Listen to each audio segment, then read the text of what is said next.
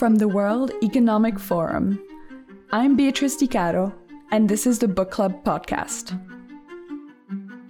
Over 200 million people are expected to be forced from their homes by climate-related events in the coming 30 years.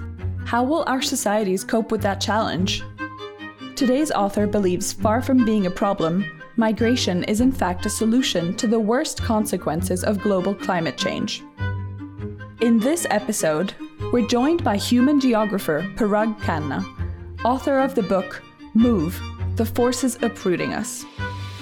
In his book, Parag asks what map of human geography will emerge as our climate changes. He sketches a number of fascinating scenarios that range from the dawn of a new Middle Age to a fluid but stable and sustainable future of permanent migration and nomadic life for many. But what really drives these changes? What are the key forces at play, and how can we adapt them to ensure we avoid the worst outcomes? But first of all, what makes us migrate? Historically, if you take the grand sweep of history, then climate has always been a significant driver in our human geography. Going back to the retreat of the last ice age, more than 10,000 years ago, we began to settle in what the latitudes that scientists call the climate niche, right? Roughly between 20 and 30 degrees latitude.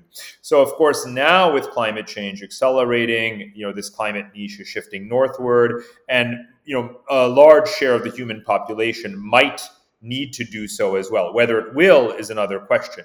So what other pressures affect migration, and are they also something to consider around the world today? So let's take the last thousands of years where climate wasn't one of the factors. Still, people migrated because, of course, politics was a major driver. Civil wars, international conflicts, genocides, and so forth. And that obviously carries all the way up through the present if we look at, a collapse of Syria and now Afghanistan and so on and so forth.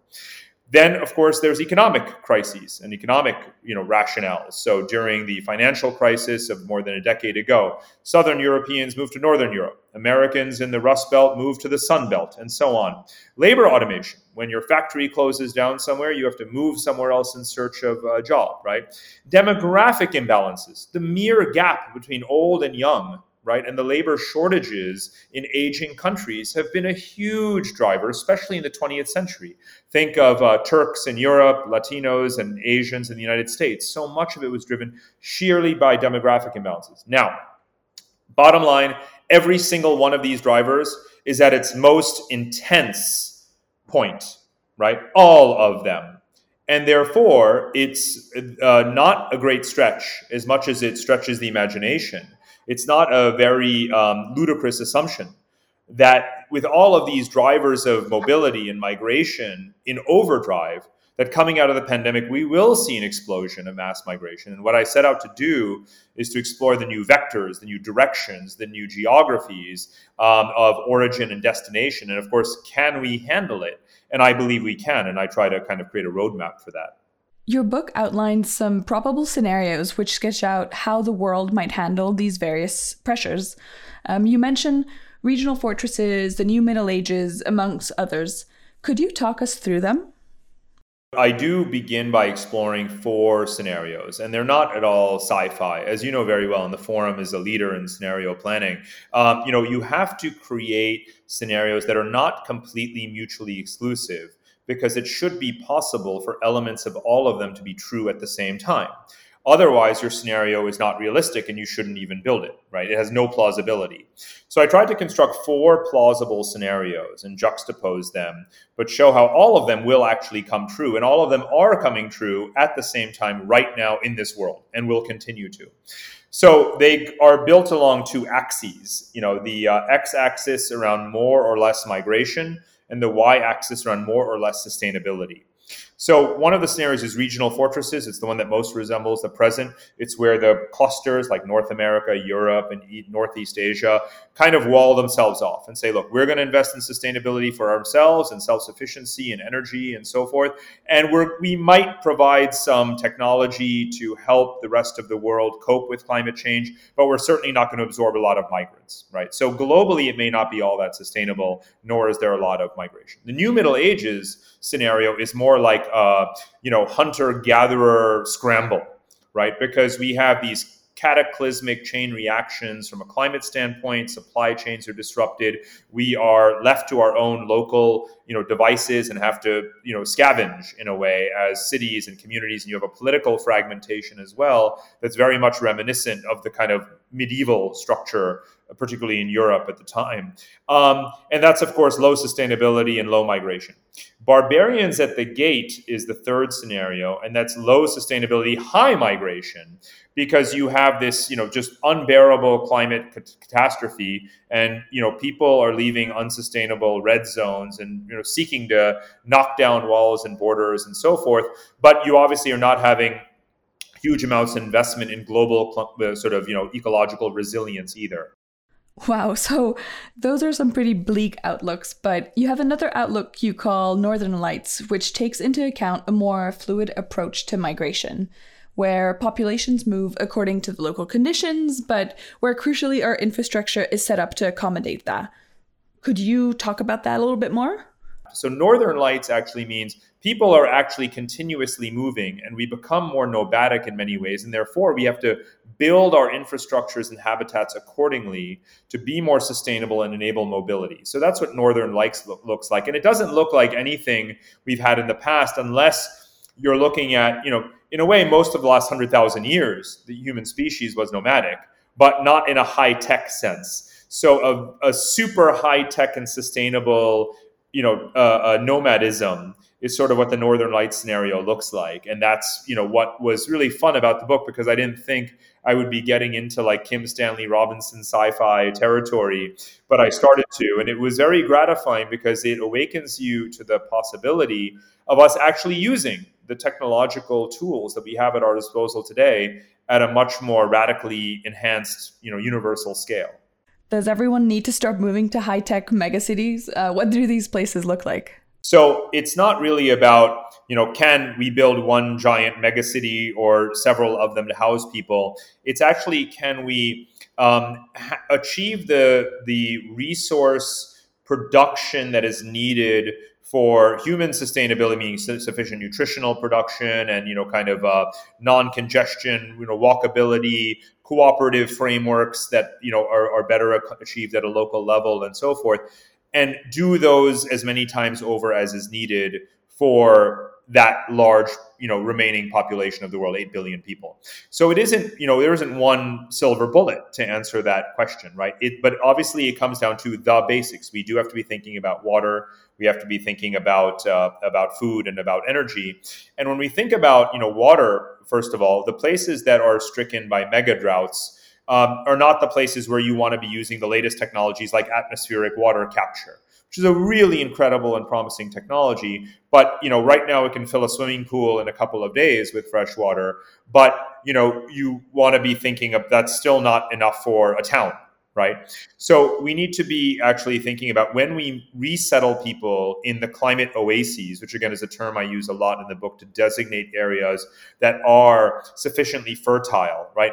How do we move people there but not ruin those places as we move people there, such that they would then have to flee again because we've ruined those places? We have a finite amount of space to work with, especially given the climate effects that we have created. So to me, the mission is the best practices for this sustainable habitat development, scaling them in these climate oasis zones and absorbing people, but with much less footprint. And that is the thought process that we have to go through. So when you talk about ideas around nomadism and continual adaptation, for you, migration isn't just a challenge to be met, but it's actually a key way for us to adapt to the climate challenge. What can governments and businesses do to harness migration as a way to adapt to the climate challenge we all face? Of all the adaptation things we can do, such as the new kinds of urban, developments and, housing settlements and habitats that we could do, that's adaptation. We don't talk in the COP26 process or anywhere about the single silver bullet, if you will, and that is mobility, that is migration. We don't talk about it. Climate is over here, migration is over here. Now that's fairly obvious why. Because the one arena of sovereignty that remains sacrosanct for every government in the world It's controlling who comes in and out of your borders. So we have to work piece by piece, country by country, region by region, to try to put migration into the climate adaptation agenda and raise that up the global agenda. And that's, of course, something for governments to take seriously. Companies play a big role as well because they are the ones who feel the labor shortages most, they feel that pinch most immediately. You're going to have more and more countries saying, we need more people. Right. And that's, something I'm strongly advocating for. We know that, ethically, morally, and even economically in dollars and cents, immigration restrictions are bad economic policy. So I am for supply and demand, a principle that every business leader knows very well, dictating our immigration policy much more than, xenophobia and populism. So no doubt businesses play a role. And of course, in all of the innovation in the technological areas that we've been talking about there too, of course, it's business in the lead. And again, I'm optimistic because of the incredible amount of innovation happening in these areas and the sort of successful deployment in some of these technologies. And as you know very well, it's really all about scale and political will. Many people would look around the world today and say migration is causing serious social difficulties. You have the rise of nationalism or nativism in many countries. Where does mass migration fit into that picture? We have, and this is something that everyone needs to be reminded of, whether you're pro or anti-immigration, for the last 100 years, we have had hundreds of millions, actually, over 1 billion people resettle across continents and across oceans, almost entirely peacefully, mutually beneficially, and with political stability, right? We've already done this. There is nothing new here, right? We are very good at this. We are so bad at international cooperation in so many areas. Here's something that humankind has done incredibly well. Welcoming people who have been victims of genocides and international conflicts and civil wars, and we haven't done enough, right? Of course, so many more refugees could have been resettled from all of the conflicts of the last decades. But I'm talking about in the grand overarching sweep of absorption of migrants, waves upon waves upon waves, crossing, again, continents and oceans. We've been doing this for 200 plus years at a massive worldwide scale. There's nothing new here. We should continue to do it, and we should get out of the way of it. And we should devote way more fiscal resources and political resources, not to debating whether or not immigration is good or bad, but to promoting assimilation, right? It's about integration. When I look at Europe, I say, by the numbers, Europe does not have an immigration problem. It has an emigration problem. It has a fertility problem. The real political challenge, therefore, is assimilation of more migrants, and a lot more positive efforts can go in that direction. And again, there's good case studies. Look at Germany, right? Absorbing more migrants, growing its labor force in the process. You can see the efforts that migrants make to integrate, and you can see that populist forces are very much on the wane in the country. So, that is the way it can look. Canada is another example. Even Japan, there've never been as many foreigners in Japan as there are right now as we speak. So even countries that we think of as insular and isolated and so forth, can actually do this. So how do we plan this out? How do we prepare and plan for this migratory future? Well, a very important concept in the book for me is what I call pre-designing, right? Pre-designing the habitats that will be able to absorb larger populations to prepare them for it. So, supply-led growth and those kinds of concepts. And I want to kind of close with this. Think of the irony. The societies in the world that are depopulating the fastest, that have the highest proportion of elderly people, are the ones that are the most sustainable and most livable in the future, right? Russia, shrinking population. Europe, shrinking population. Canada, without immigration, would be shrinking. So I advocate, what I call a cosmopolitan utilitarianism, right? So, fraternity with one and fellow man, but also utilitarian, meaning seeking to improve the conditions, the living conditions, and the welfare for as many people as possible. And that will require enabling, people to leave areas that, again, through our own deeds have become unlivable, and helping to resettle them in places that are. And we will be glad that we did, because the world population is plateauing at just about, less than 9 billion people potentially. So we have a self-interest in this, because we need to actually preserve our numbers as a human species. And this is actually it's where the book begins. It's actually where it ends. It's actually where it begins. Because, we predicted 25 years ago, demographers thought the world population would reach 15 billion people and we'd be in a Malthusian crisis. But we're not in such a crisis. We actually need to worry about collapse. And so therefore we should be preserving our numbers. And the surest way again to do so, to adapt is to move. That was author Parag Khanna. Big thanks to him for joining us on the World Economic Forum Book Club podcast. Tune in next time to hear from renowned journalist Gillian Tett on her latest book, Anthrovision: How Anthropology Can Explain Business and Life. Please subscribe to this podcast, and best of all, leave us a review.